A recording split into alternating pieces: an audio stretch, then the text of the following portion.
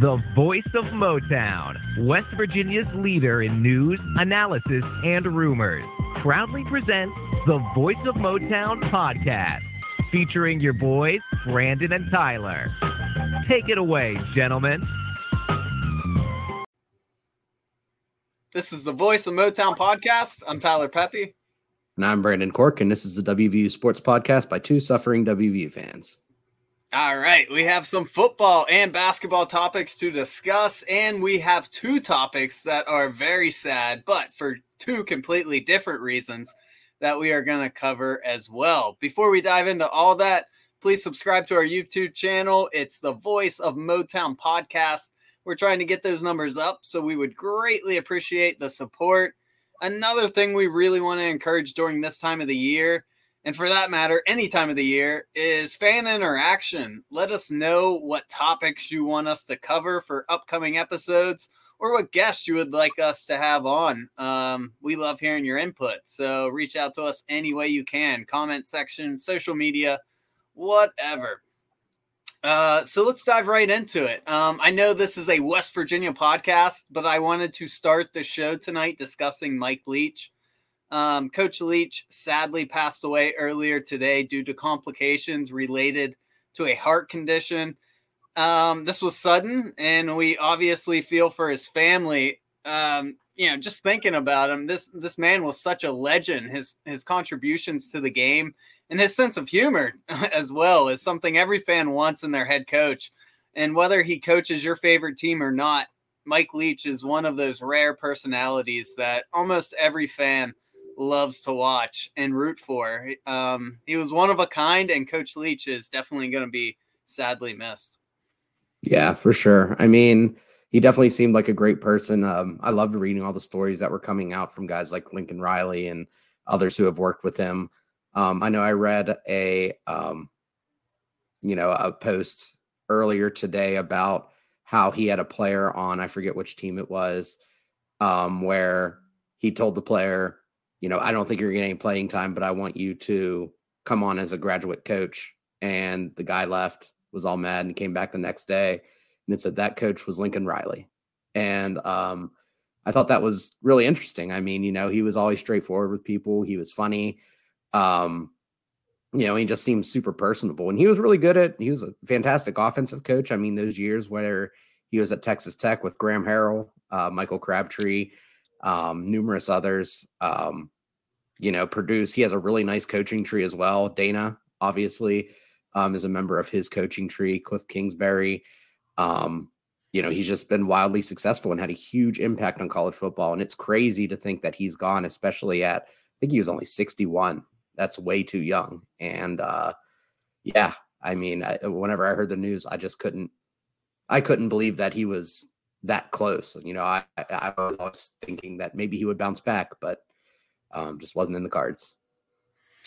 Yeah. And you really touched on everything. Now I understand Mike Leach didn't invent the air raid offense. That credit probably goes to guys like Lavelle Edwards and Hal Mumme, who Leach has close ties with. I mean, Leach played under Edwards. He coached with Mumme, but Mike Leach, without a doubt, took the air raid concept to the next level. His influence on the game of football, we'll be seeing that for years to come. And you touched on the countless number of coaches from his coaching tree that will definitely highlight his impact on the game for years and years to come. But yeah, the funny thing is, you mentioned like all these funny stories, and the Lincoln Riley one, if you guys haven't seen it floating around on social media, there's countless ones exactly like it. But that one in particular was Coach Leach was talking on his cell phone while Lincoln was working pretty close to him. And he just kept talking for like an hour, and the call dropped, and he called the guy back and just kept talking.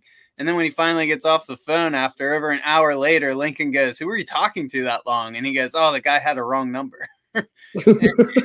And that just highlights, Mike Leach. His personality is just so infectious, and he could talk to anyone.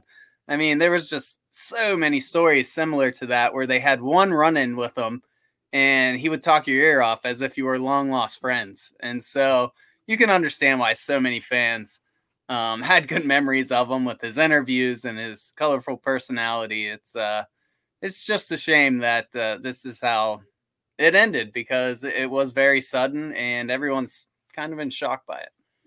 Yeah, he's definitely one of a kind, and it's hard to find a personality in nowadays college athletics. I mean, even someone like a Mike Gundy, who was famous for his, I'm a man speech, he wasn't someone who was always, soundbiteable, if that's a word. I mean, obviously in NFL, you have guys like Mike Tomlin, Bill Belichick, and those figures are a lot more eminent, but in college football, it really doesn't exist. So I feel like Mike Leach is kind of a one of one. And, it's going to be a while before we come across anyone who kind of combines that personality along with that brain he has in terms of understanding the game and adapting it to be a successful coach. Yeah, I'm with you. And in today's world where everyone's scared to say the wrong thing and get in trouble, you just hear constant cookie cutter answers. He really was one of a kind, because you could never predict what his answer was going to be. To even, running off the field at halftime. He had a famous one this year with a reporter. Just countless ones. And to kind of wrap this up, I'll give you guys one other story that I saw a reporter say. Apparently, this reporter 20 years ago, his dad saw the coaches at Oklahoma running back to the facility, and he offered Leach a ride. And Leach said, "Yeah, I'm not going to run. I'll take a ride." And it turns out he sat in the guy's car and just talked his ear off for an hour, all about how it's good to raise your kids in an apartment complex. There's pools, there's tennis courts, there's other people there to interact with. And so this reporter, who now covers sports, happened to have an interview with Mike Leach, and he said, "Hey, my dad said he had this long conversation with you about having apartments in Oklahoma and how it's great." And Mike Leach says, "Oh yeah, I remember your dad," and kept going on about it.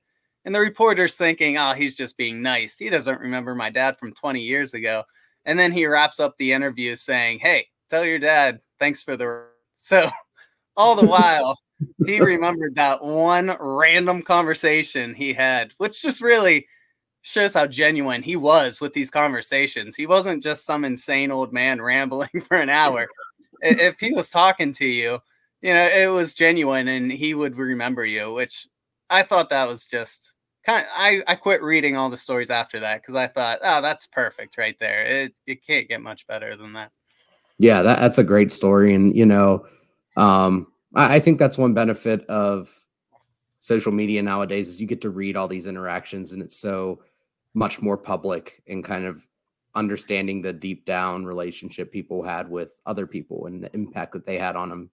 So, I'm glad that everyone's getting the stories out there, because they're good reads. But, unfortunately, it'd be great to have Mike Leach back because, just gone too young. And like we said, just one of a kind. Yeah, perfectly said. So rest easy, Mike Leach. Let's move on to West Virginia news. We'll start with the big news that broke yesterday. Caden Prather enters the transfer portal. I was really hoping the Mountaineers made it out of the portal virtually unscathed, because prior to Monday, I thought they were doing pretty good. They lost some, Charles Woods obviously kind of hurt, but other than that, we could deal with a lot of those transfers. But this was a huge blow, not only because Caden Prather is such a great athlete, but West Virginia is so thin at wide receiver, with the departures of Bryce Ford Wheaton and Sam James to the NFL draft, then Reese Smith, now Caden Prather are gone to the portal. That's your top 4 wide receivers during the 2022 season, just gone like that. So very disappointing to see. What are your thoughts on Caden Prather transferring? Yeah, I don't have much to say about it. Oh, wait, I just got a notification on my phone. It says WVU is going to be running a wishbone offense next year. But yeah, I was super disappointed about Caden Prather leaving. I mean, if you guys listened to podcasts from last year, I was always of the mind that, he was the most talented receiver on the team and he should have been playing from day one. And then in this year, I've made several comments about how Caden Prather was the best receiver on the team, and I still believe that. You just don't find guys who are 6'4", 220 pounds and can run like a 4.4, 4.5 40. Those guys don't grow on trees. And I feel like, replacing that is going to be difficult. I mean, even if you go out to the transfer portal, I was looking today at some of the guys that were out there, and, some of the top rated guys are like 6'1", 195.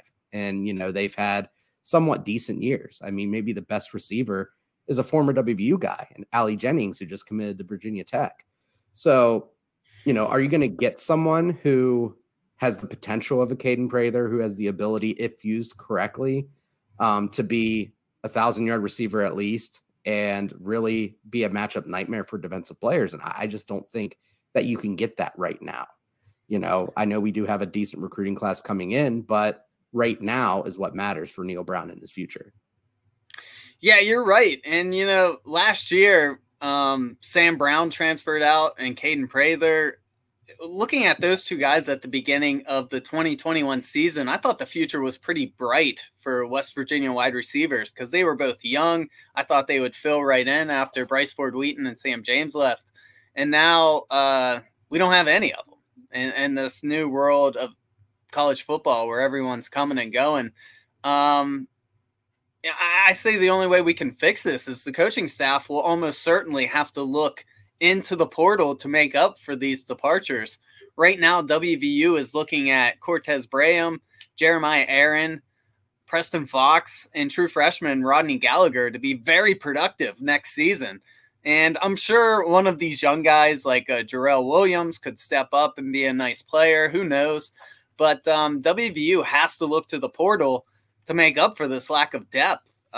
Look at what happened to WVU's secondary this year with the lack of depth and roster turnover. They can't afford to let that happen again at the wide receiver position with a potential young quarterback starting. Because if we don't go to the portal for a quarterback, you have Garrett Green and Nico Marshall, who they don't have a ton of starts under their belt, and they're going to need wide receivers to get open and bail them out from time to time.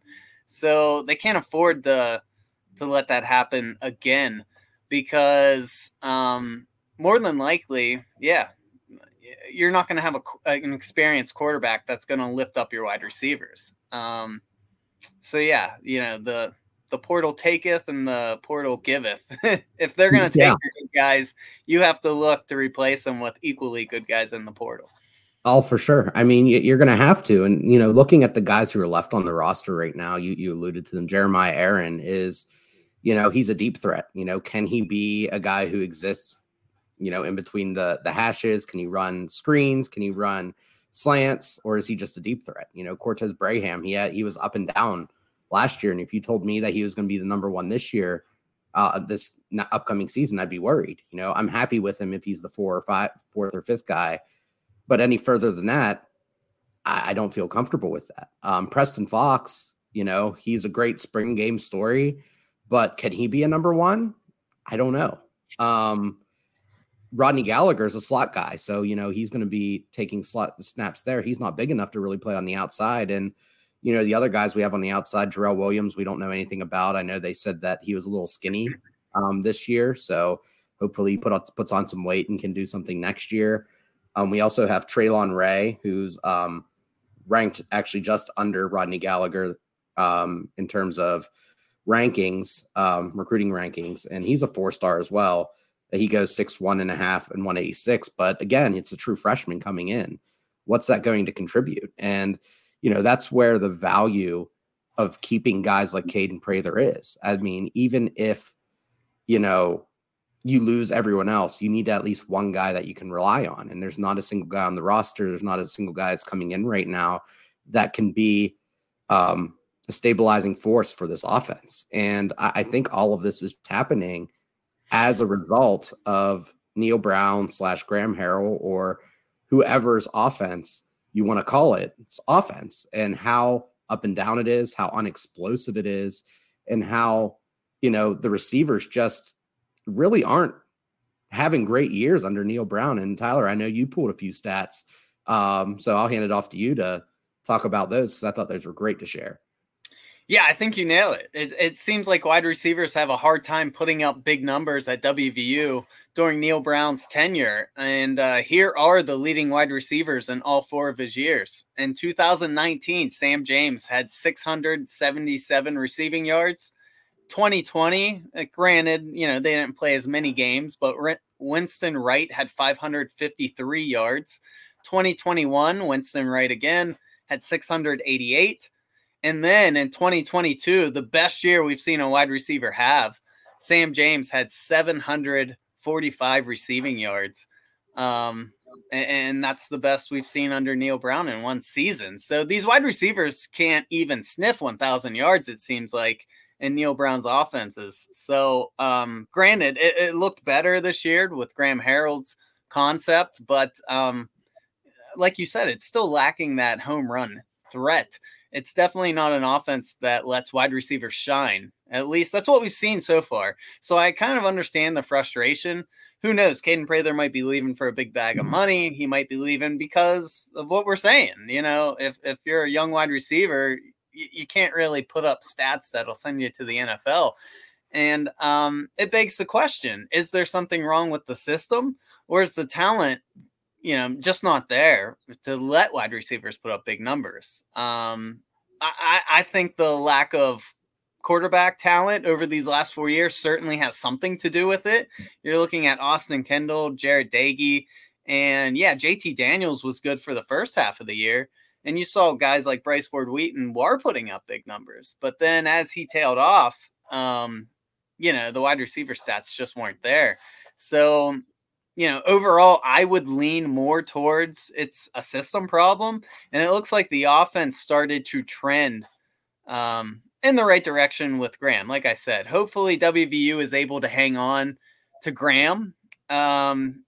His name's been mentioned a lot for the North Texas job and other positions. I certainly don't trust Neil to take command of play calling again if he does bolt, because if Graham does leave, who's Neil going to get? Is he going to bring in a guy who he trusts calling plays, or is he going to bring in another yes man who just sits in the position while Neil is secretly calling the plays? You know what I mean? Yeah. I mean, the latter is definitely worst case scenario. And if Neil is really coaching for his job, then, let him call plays again, because then he'll just get fired. I mean, you can't really babysit him at this point in time. And that's kind of one of the reasons why I was against the rumors that were going around about a month ago, where it said Shane Lyons is going to bring back Neil Brown, but make him hire an entirely new staff. And, just things like that are just, you're just babysitting a coach at that point. And if you have to babysit him, then you might as well just let him go. But I mean, it's hard to say. And I do think that Neil Brown has done a poor job of bringing in good receivers. I mean, Caden Prather, I think, was brought in under Neil Brown, but everyone else that has been productive under Neil Brown, Sam James, I believe Winston Wright, Bryce Ford Wheaton, those guys all came before him. So, he just doesn't have an eye. I mean, what other receiver has he recruited since he's been here who's actually, started? I mean, Reese Smith hasn't started. I can't think of a single guy. So it comes down again to just the ability to identify talent, which it just doesn't seem like him or whoever was responsible for that hasn't had an eye for. Now, hopefully that looks like it may have changed with Rodney Gallagher and Traylon Ray coming in and Elijah Caldwell, but we'll see. I mean, recruiting rankers are just that. They're just rankings and kind of probabilities on whether they're going to be good or not. They could still fall on their face and not do anything. So, I know a lot of people are, it seems like some people are split on whether our receivers were, good or not either, because their lack of separation. But I also think it comes down to the system. You have to be able to scheme guys open. And we've seen that with Dana offenses. He was able to scheme guys open all the time. And for whatever reason, the offenses that Neil Brown or Graham Harrell has had just haven't been able to have that same effect. And, it's hurting this offense. It's hurting the player retention, and it's hurting the coach's job. So I'm really hoping that they have a plan up their sleeve, because right now we have an offensive line and a whole bunch of running backs and not much else. Yeah, you're right. And Gallagher and Ray do look like promising guys. I mean, Ray was a guy that Tennessee wanted. And look at the year Tennessee just had, and he still picked WVU over them. So the future does look bright. But as you keep saying, it's do or die right now for Neal Brown. He's not getting any more leniency, I would think, with the new AD in there. So we'll see. I think a big reason why they're not creating separation is the lack of creativity, which you only see like little spurts of, like the lack of motion, the lack of hurry up. I feel like maybe with a running quarterback next season, that does open up a lot of possibilities and a lot more threats that maybe could freeze a linebacker with the fear of a quarterback that can run, that could maybe let someone open up right over top his head. Who knows? We've just had a lot of statues there lately, and I certainly think that is not helping the system at all. Yeah, I definitely think it makes things a little bit more difficult when you don't have guys who are super quick or super fast. I mean, you talked about some of our most successful receivers at WVU, and look back at Winston Wright. What made him great was how quick and shifty he was, and how his ability to get up to speed really quickly made him a difference maker, and that helped him get open a lot, and that's why he was targeted so much, as he was just always open.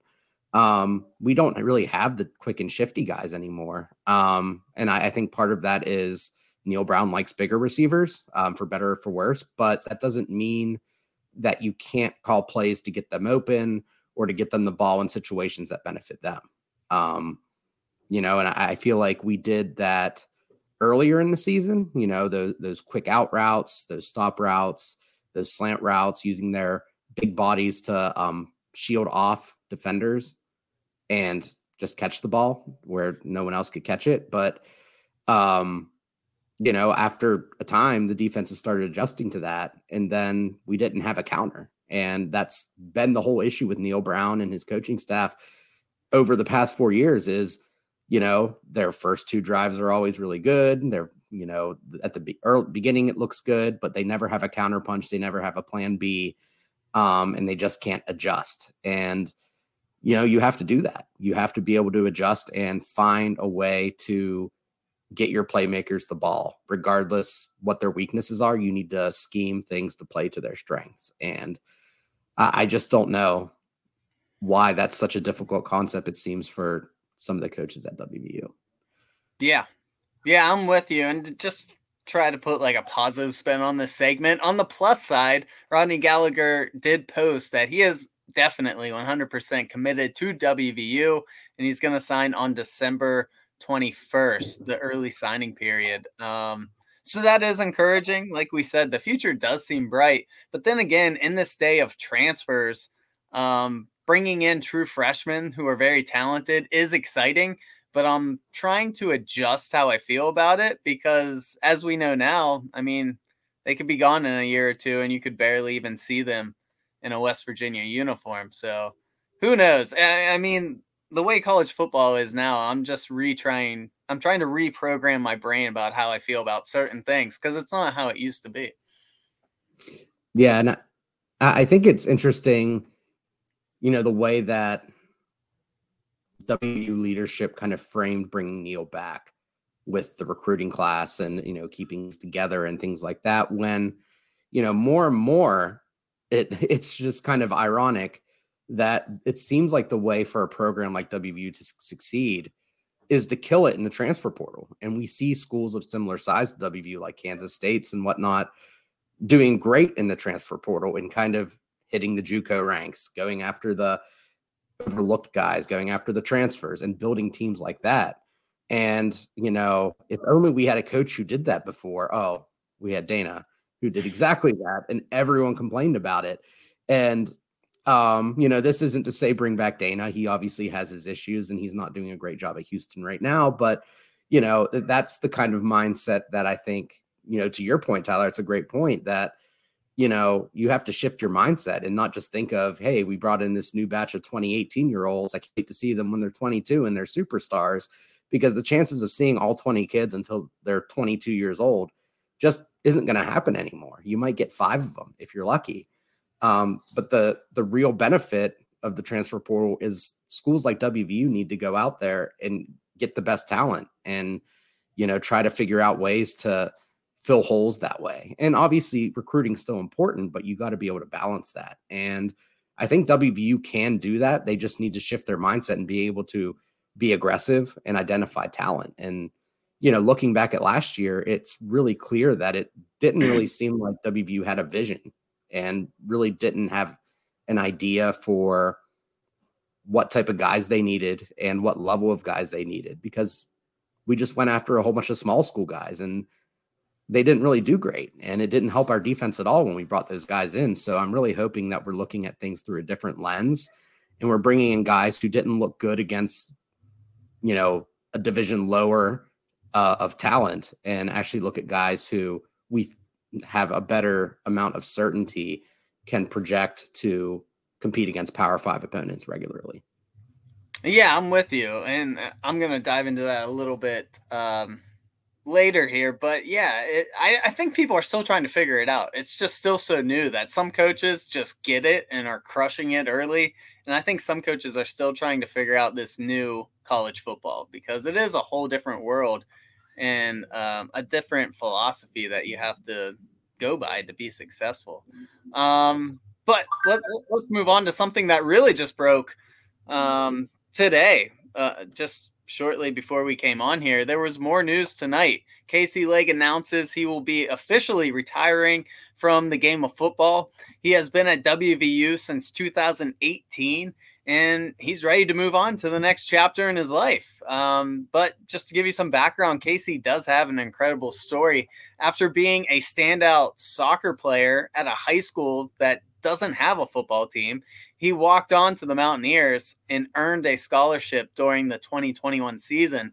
And he put up some good stats during his time. He made 40 field goals on 49 attempts over the course of his career.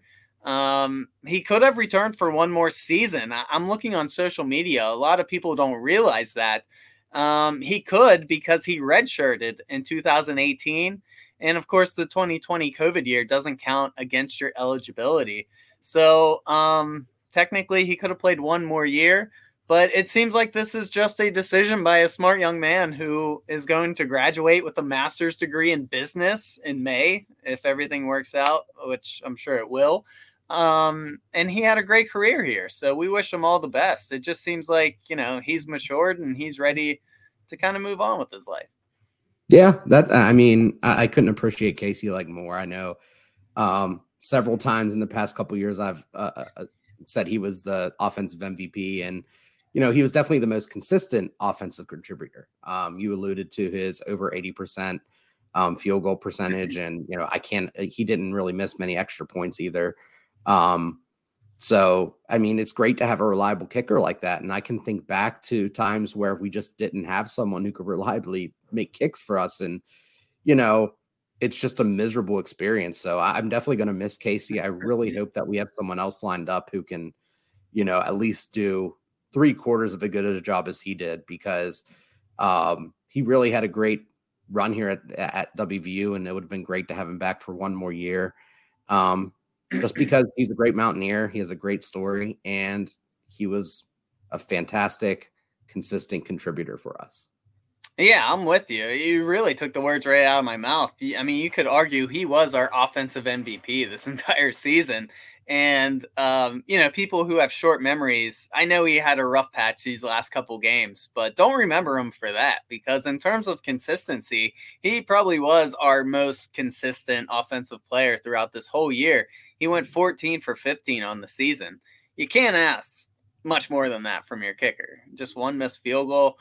And, Neil Brown, he's the type of coach who likes to play things close to his vest. And, if Casey Legg was not as good as he was, you're looking at even less wins during this Neil Brown tenure, because, of so many one possession games that we've had. So hats off to Casey Legg. He's been consistent.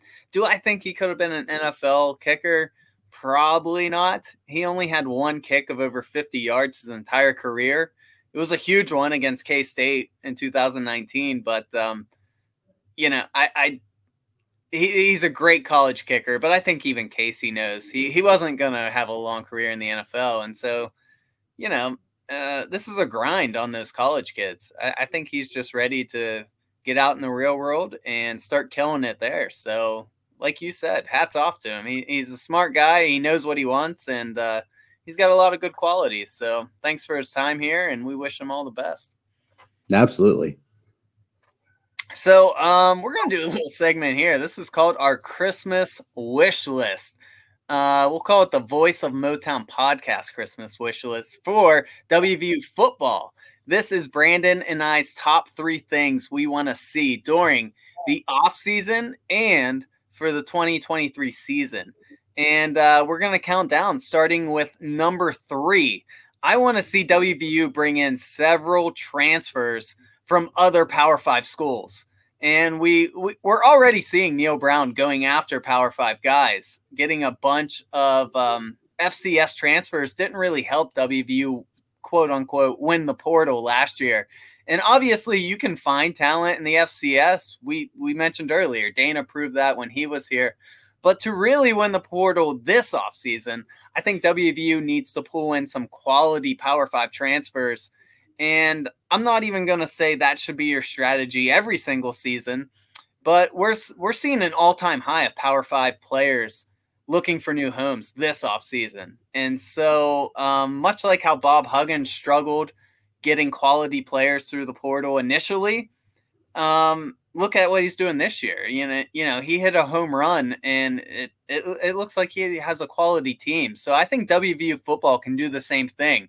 I think they've had a year to kind of really figure it out, and this is the year they need to hit a home run. So hopefully Neal Brown and his coaching staff are attacking it aggressively. If you follow what they're doing on social media, it looks like they are. So that's encouraging. But it's one thing to seek these guys out. It's another to actually get him to commit here. So we'll see what happens over these next few weeks. But for my top 3, that's definitely one thing I want to see. I want to see him pull in Power 5 transfers. Yeah, I couldn't agree more. I mean, it'd be great to get some of those higher pedigree guys in here, and I think that would really help fill some of the gaps that we have. Number 3 for me is a little bit more of something to provide peace of mind to fans. So, you know, we all know Neal Brown's coming back, and I think what we need to have is, you know, show that even though Neal's coming back, we are still holding some people accountable for the whatever we want to call 2022 season. And I think they need to fire and replace at least Shadon Brown, Sean Reagan, and Jeff Coons, who are guys like, I think Shadon Brown, who's been the secondaries coach for the past 2 years, where we've just had a deluge of transfers. Our secondary has not improved underneath him. Jeff Coons, the linebacking coach, special teams coach, hasn't really been great outside of Casey Legg underneath of him. Sean Reagan, I don't exactly know what he does. He's a tight ends coach. He was a quarterbacks coach. He just kind of feels like he's taken up space. So, you know, let's fill those roles with guys who can actually coach up guys, who can recruit at a higher level, just bring something of value to the team. You know, if I made this list last year, I would have had Matt Moore on it, but I feel like the offensive line has shown improvement. So I'm keeping him off the chopping block for now, but at least those 3 guys, I think that you can make huge strides in terms of player development and potentially even player retention by replacing those 3 guys with guys who, you know, can provide faith that we are looking to strengthen weaknesses of our current coaching staff. Yeah, I think you make a good point. It's really hard to sell the fan base that you are going to bring back the same exact coaching staff and have different results. It's hard to believe they'll bring back the same mindset, the same coaching, and do a 180. So I'm with you. You know, you look at the offensive side of the ball, there's not really a lot of guys there that I would want to see go. You mentioned Matt Moore, and of course he was a guy, he's been brought up a lot on this podcast last season in 2021, but for this year, I'll give him credit. You know, he seemed to have those guys trending in the right direction. So I would be fine with him coming back, but I think you're right. There's certain people on that defensive coaching staff that someone needs to be held accountable. And if it's not going to be Jordan Leslie, who does have, you know, a history of being successful here, then it's got to be some of those other guys. I mean, the secondary has not played well, and whose fault is it? If it's not Leslie's, then you got to look at those position coaches. I'm 100% with you there. Someone needs to be held accountable, and you can't just say it was Shane Lyons. Right.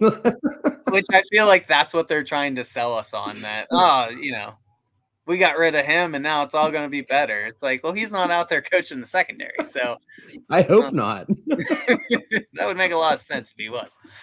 The second thing on my wish list is, and I've mentioned this in the past, I want to see the offense establish some type of identity. In Neil's 4 years, I have not seen a week in, week out identity in WVU's offense.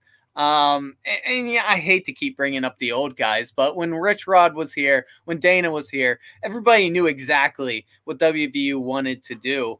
But it was hard to stop. I mean, even the opponents knew exactly what our strategy was going to be, but they just got so good at sticking with it and getting good at their strengths that it was almost perfected. And, opponents had a hard time stopping it.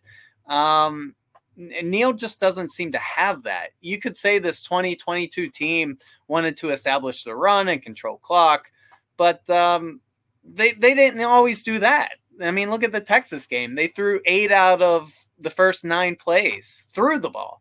So they went 3 and out doing that. You're not establishing the run doing that. Against Iowa State, they only had 12 halfback carries, and that was a tight game up until like the last 10 minutes. So you're not establishing the run there. So what is our identity? If it's a team that plays slow tempo and lets the clock run down and can't hit a home run play to save its life, then I would say it's time to establish a new identity on offense. Because honestly, that's how I would label our offense. And it just seems lost. All 4 of these years, I just don't know what our offense is. And I would love to see us from game 1 to game 12 have some type of consistency and execute it. That's my second wish. Oh, for sure. I couldn't agree with that one more. And, to put an analogy to it, it's kind of like Denzel Washington's character on Remember the Titans, carrying around the playbook with only 8 plays in it, except for the differences Neil Brown is carrying in that playbook and doesn't have the personnel to run those plays. And it just doesn't work. I mean, we've made comments and numerous people have made comments about how we're running zone read concepts without a running quarterback. And, we're doing all sorts of other kind of strange things without the guys to run it. I mean, we run bubble screens to guys who just don't have the physical abilities to break something free. Caden Prather had that, but Bryce Ford Wheaton struggled with it at times. It's just kind of baffling as to how they scheme things up. It's like they just have a set of plays that they don't change or run or rewrite or rework regardless of the personnel. And that was what made Dana a great offensive mind. That's what made Rich Rod a great offensive mind, is they took the personnel that they had and they adjusted their offensive around them. I mean, whenever Dana had Skylar Howard, we ran a little bit more. Whenever he had Will Greer, we passed more. Whenever we had speed guys, we would go more vertical. And we had Tavon Austin, we would use him on every position in the field as possible. I mean, that's just what great offensive coaches do.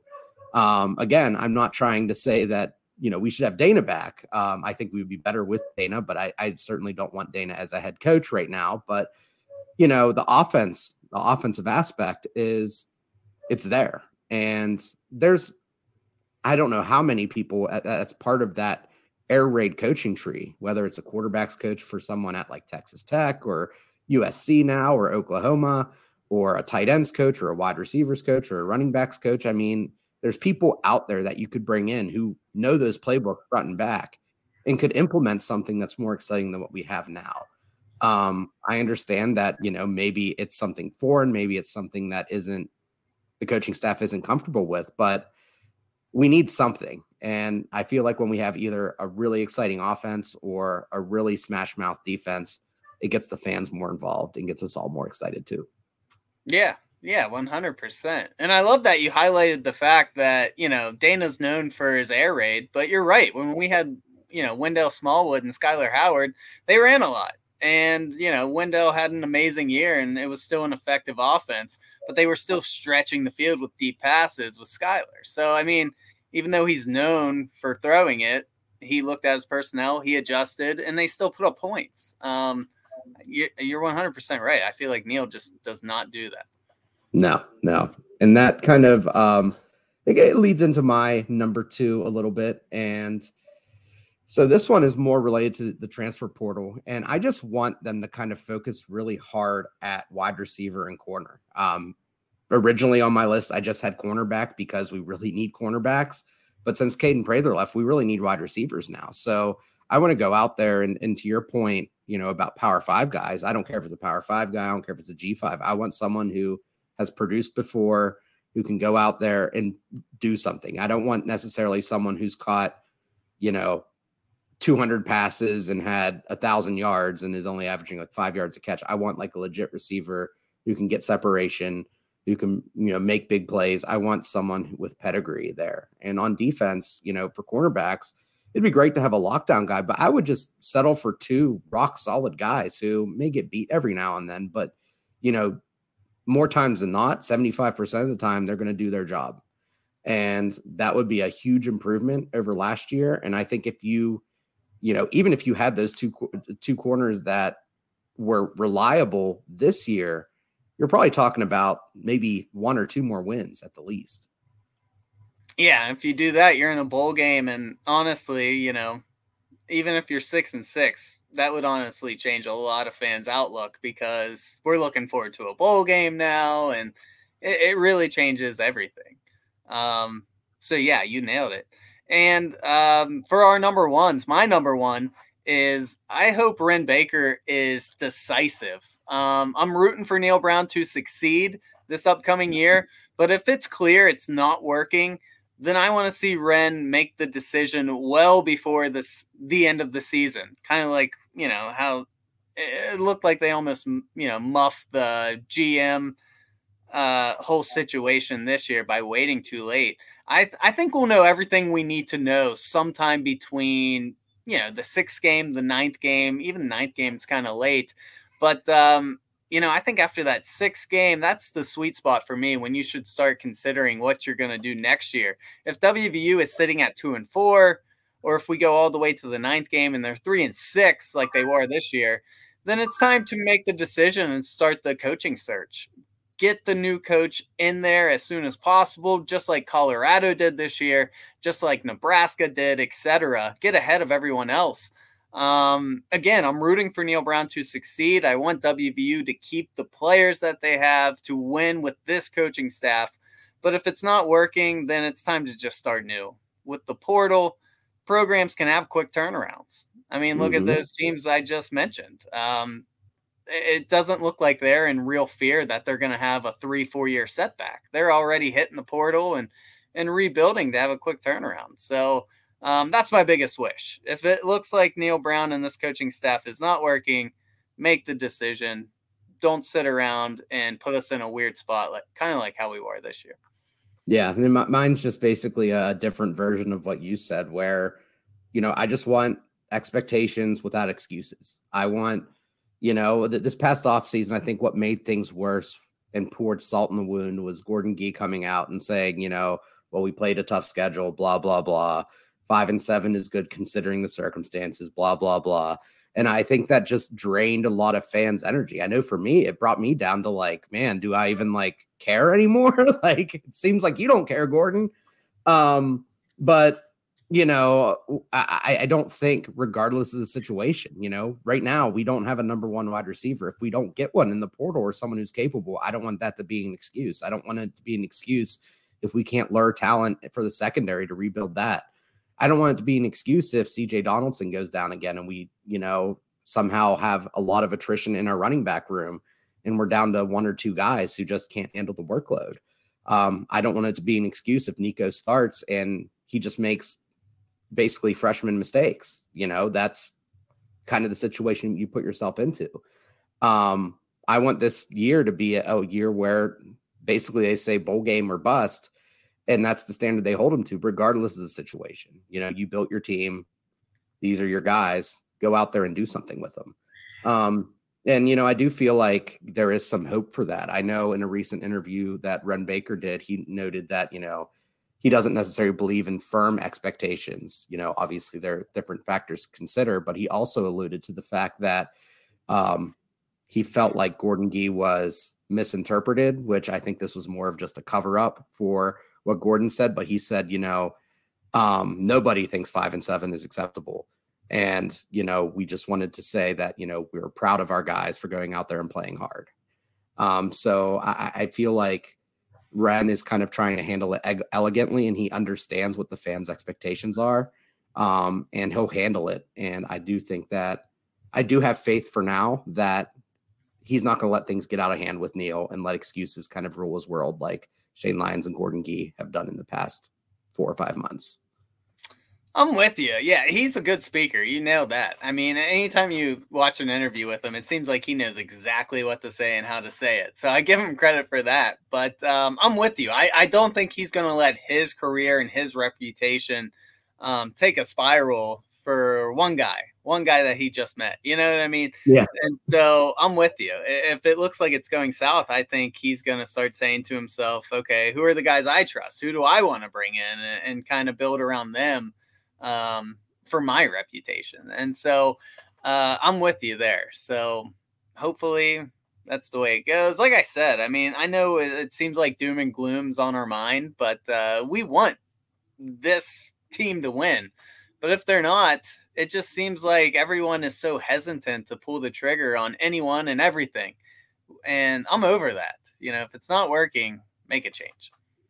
Yeah. I mean, we live in West Virginia, and, I know WVU fans are all over the world, but I mean, it's out of any other sports team, it's our number one. I mean, I'd rather watch WVU than watch the Steelers or any NBA team or any hockey team or any other football team. I mean, I want to watch the Mountaineers. That's my home state. That's what I love. And that's what I enjoy watching.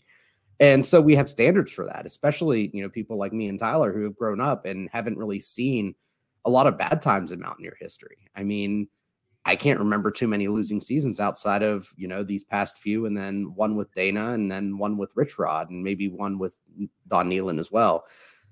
But I mean, losing isn't something that's in West Virginia fans' minds. So it's important to us, and it should be to every other fan out there, that we get this right and we put ourselves on the right track to succeed, because it has value. It's said probably too many times, but WVU sports are West Virginia's professional sports teams. Yeah. I mean, you nailed it. I couldn't have said it any better. I mean, this is just, it's our whole life. I mean, we're sitting here making a podcast in our free time because we love this stuff. And so we do have high expectations. I don't understand these fans who are just like, hey, he's a good guy. This is just how it is. It's just a game. It's not just a game. No.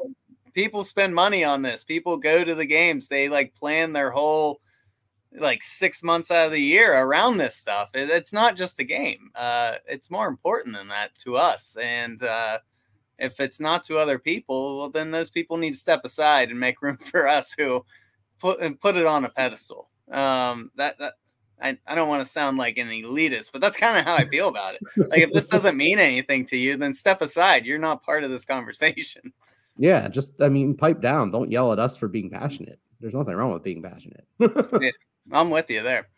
So let's shift gears a little bit, guys. We're going to talk about basketball. Since the last time we recorded, the Mountaineer basketball team has picked up victories over Navy and UAB. Their next game will be against Buffalo on, I wrote down Saturday. Is it Saturday or Sunday? I thought it was Sunday. Yeah, okay. I thought I wrote that wrong. Yeah, it's next Sunday. So looking back at the victories, the UAB game was a fun one to watch. I thought the guards did a nice job of keeping Jordan Walker in check, that's UAB's top scorer. Keedy Johnson and Joe Toussaint had nice games, not only on the defensive end, but they had 31 combined points as well. So when you add in the big contributions from those guards and from Emmett Matthews and Trey Mitchell, who had 29 points between the two of them, it just adds up to a winning formula. But I don't know. I mean, that game kind of got me pumped for Big 12 play because it was just a fun one to watch. Back and forth, quality players playing against each other. I love that game. Oh yeah, UAB is a good team. I mean, they were undefeated going into that game, and I don't know, WVU this year, I feel like the question mark is which big men are going to work best at Big 12 play. I mean, Jimmy Bell's had his moments. Waggy has been kind of waning a little bit. We've seen a little bit of a Okonkwo, but every other position, I mean, I feel like we're too deep everywhere else. I mean, Emmett Matthews has been way better than what I thought he would be coming in. Joe Toussaint is to bring off the bench. Ketty has been scoring more consistently. Last year, he was struggling to make free throws. And this year, I mean, his offensive game is completely revitalized. Eric Stevenson, you know, he didn't have necessarily the best game last against UAB, but still, you know, his shooting percentages for the season are still absurd. And my favorite player still, Trey Mitchell, is just kind of a do-it-all guy who can score a little bit from outside, but is just great at finding his shots inside the perimeter. And, you know, the stat that most impressed me from the UAB game is I think he had 5 assists as well to go with his, 16 points and 6 rebounds. So he's unselfish. And I think at least offensively, he is our most talented offensive player. And having someone like that on top of the other, 4, 5, 6 guys that are just regular contributors and can each go off for 10 or 15 points on their own. I mean, this team seems like it has depth. We don't have to worry about going on droughts because we have 6 or 7 guys who can score. They all play hard. They all play defense.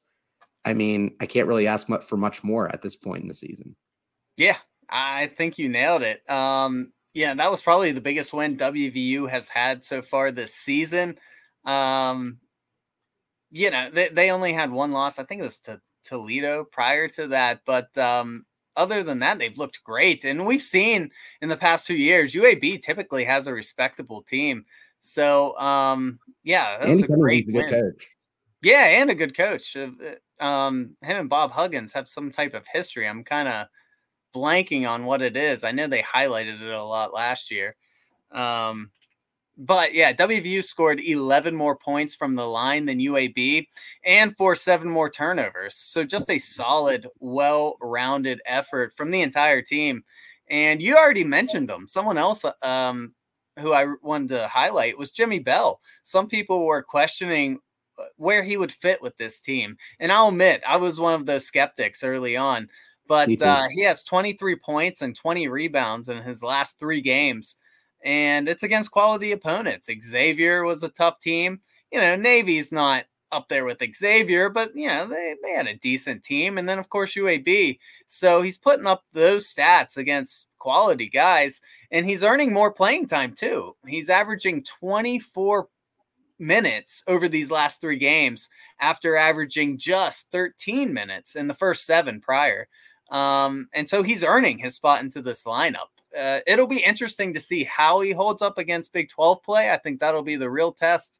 But, you know, I like what I see lately. And he's not just being given time. He's really earning his way into that lineup. And I love to see that. Yeah, I think what helps him most is physically. You know, it's quite obvious that he's probably the most physically ready. You know, he can handle the workload. He can handle the banging down low. That's the thing I think that holds back Waggy a lot is he's, you know, 6'10", but he weighs like 220. I mean, he needs to put on another like 20, 25 pounds. He's a stick. Okonkwo is a little bit bigger, but I don't think he's necessarily like a down low post guy either. He can come out on the perimeter a little bit. He can shoot. He's a little bit more athletic. I don't necessarily think that he's built to be that low post presence like Bell is. So, you know, I think Bell could really do well against teams that play more of a traditional center in Big 12 play. I think he can do great there. I mean, I think he did a really good job against Edey, even though Edey had a solid game against us. He held his own. And that surprised me because Edey is a freaking statue. He's a monster. Like, I don't know how you can guard him. But, yeah, I mean, he's impressed me. I came into the season thinking, you know, how's a 280-pound guy going to exist in Huggins' system? But he's worked hard. And, you know, I think he's going to continue to get better. And I'm excited to see how he progresses in Big 12 play, especially against some of the more athletic teams with athletic front lines. Like, I don't know if Oklahoma State or Baylor are going to run something similar to what they did last year, but those teams play a little bit smaller and would just run smaller forwards down there. And it's going to be interesting to see how he holds up against there, or if we can turn the tides a little bit and say, we're giving the ball to Bell in the post, who you're going to have guard him.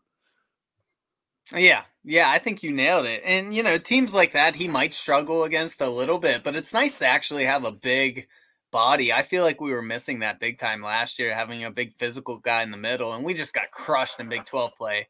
Teams were just going in, getting uncontested layups. And I feel like Bell is an answer for that now. And another guy, hopefully Jose Perez will become eligible soon. They were predicting it would be around this time of the year he would gain eligibility. And, everything I've read and heard from other talk shows was we still don't really know when he's going to become eligible. They don't know what the holdup is, but hopefully it is within the next couple of weeks. And it'll be nice to have another shooter on. The only thing you got to question is hopefully he doesn't disrupt how this team is gelling right now. But you can never complain about having another solid shooter. Granted, he did it at, Manhattan, a lower level competition, but I'll be excited to see how he kind of fits in with how this team's playing right now. Yeah, I feel like he knows what he's getting into. And I'm sure he wants to come in and win, not necessarily come in here and it to be the Jose Perez show like it was in Manhattan. That was a good experience for him because it helped him learn how to lead a team, how to play offense and things like that. He was the center of the offense of that team. So coming in to WVU, I feel like he'd be another great guy to just kind of throw into our rotation and, let him contribute when we need him. As long as he can play defense, I think he'll fit in well. As long as he's not trying to be the primary initiator of the offense on every possession, I think he'll have opportunities for plenty to touches. He just needs to let it come to him. Yeah, I'm with you. So these next few weeks of basketball should be exciting. And the last thing we wanted to touch on tonight, guys, was I'm sure you've heard by now, but Texas Longhorn head coach Chris Beard was arrested for a felony family violence charge after a woman told police he strangled and bit her on Monday morning. And when I say Monday morning, it was really like Sunday night. I mean, I think he was booked at 4 a.m. So I'm not exactly sure when all this occurred, but it was very, very late Sunday into early morning Monday. The school has suspended Beard without pay until further notice. I don't think that's a shock to anyone, but just a wild fall from grace for a guy who just took Texas Tech to a national championship game a few years ago. And now he seems to have the Texas Longhorns playing at an elite level again. And it seemed like his stock was just going up. And then, something terrible like this happens. So what are your thoughts? And is Chris Beard a big enough name to survive this? Because we know how much he's wanted in college basketball by everyone because he's such a good coach. But, most people would be immediately fired after an incident like this. Is his name big enough to survive this? I think that's a tough question just because, he's a real up-and-comer and he's won a lot, but he hasn't won when it mattered yet. Obviously, getting to the championship is a huge step. That's big for him. He's shown he can build a program up pretty quickly. But, the big question is, if he would get fired, is another team going to give him the opportunity? If you look at other guys with bad reputations, guys like Rick Pitino and his recruiting scandals, he came back to the NCAA after all that. He still hung around Louisville for a while. You also have guys like Bruce Pearl, but it was, again, recruiting stuff. So, he got a job in Auburn after his stint at Tennessee.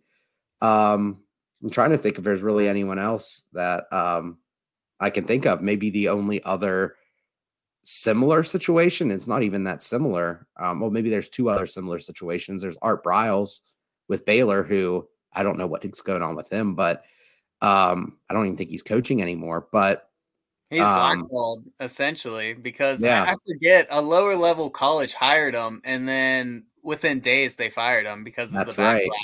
So he's at like a high school somewhere. That's what I mean. Like, he's completely blackballed. I can't imagine that happening to Chris Beard. But in today's world, if you get enough backlash from fans and, social media and stuff, your hands are kind of tied sometimes. Yeah, I mean, really the only other guy I can think of that's similar is maybe Hugh Freeze. And a lot of that is just, sex workers. So, Art Briles might be the closest, and he wasn't even directly involved there. But I mean, if you look back at what Art Briles did whenever he was head coach, I mean, Baylor was a top 5 program. They never won a championship, which is very similar to Chris Beard, and he's done. So even if charges are dropped, it's going to be interesting to see what Texas does. I could see them keeping him, but I also could see them just saying, hey, we have enough money to go out there and get whoever we want. So it's going to be really interesting to see what the donors say. And I know people think of Texas and think of, conservative values, but Austin's actually a pretty liberal town within Texas. So he may be out.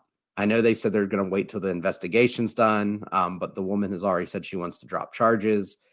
But it just seems like this could be a really huge mark on Chris Beard's career, and it should be. I mean, you can't lay your hands on a woman. You just can't. Yeah, 100%. And, naturally and unsurprising, his defense lawyer thinks he, should have never been arrested and that the charges should have never been filed. As you mentioned, the woman who I read earlier, it's either his girlfriend or fiance, is, like you said, trying to backtrack everything now. So we'll see. I do think he might. Word. What's that? So, I do think he might be a big enough name to sweep this under the rug. I think he's real close to having a big enough prestige to maybe do that, which I know is even a messed up way to look at this situation, because obviously, there was a woman abused in this story, and it seems like there are much bigger problems with these two people's lives if an incident led to this. It's not like, I'm sure this didn't just fall out of the sky. I'm sure there's been several little things that lead up to situations like this. So I just hope they both get the help that they needed. And it was definitely a shocking story to read about and worth mentioning on the podcast. But I'm not sure how I feel about it. I don't know how this is going to shake out. Yeah, I mean, if I was in charge of the situation, even if it's just an allegation, I mean, I would probably fire him. I mean, I look at the way that the Deshaun Watson thing's going out. It's all in civil cases. It's all getting settled. But even if Deshaun Watson was my employee, I would fire him if I knew all that stuff was going on. And, strangling someone and biting them, that's a little extreme. I wouldn't want to have that risk, because if it happens once, what's stopping it from happening again, especially if the charges are dropped? Now, the one thing that might be saving grace is, even if the woman wants to drop charges, the district attorney can still continue to press charges without her pressing charges, because the DA can press charges instead. Now, would an Austin-based district attorney do that against the University of Texas's head basketball coach? Doubtful. We don't know. Yeah, doubtful. But still, I think it sets good precedent to, fire him, because those are things that we shouldn't be, and outside of just basketball. But I mean, there are kids out there who look up to some of these coaches as role models, and you don't want someone like that leading a basketball team that probably millions of kids who are Texas fans, especially if they're good, are going to look up to and say, I would love to be a coach like that one day, or I want to play for that guy. That you need to nip that in the butt before it gets started. Oh, yeah, 100%. I mean, look at how we opened the show talking about how revered Mike Leach was with everyone, thousands and thousands and thousands of people. And so, yeah, these guys are polarizing and they are role models. And so you make a good point. Sometimes you need to make an example that, you're not above these actions, no matter who you are or what you do. Yep. If he wants to rehabilitate himself and go through all the steps and start donating and, just show that he's changed, he's made steps to improve after getting fired, then yeah, maybe he can work his way back up. But you got to take those steps first. You got to improve. Yeah.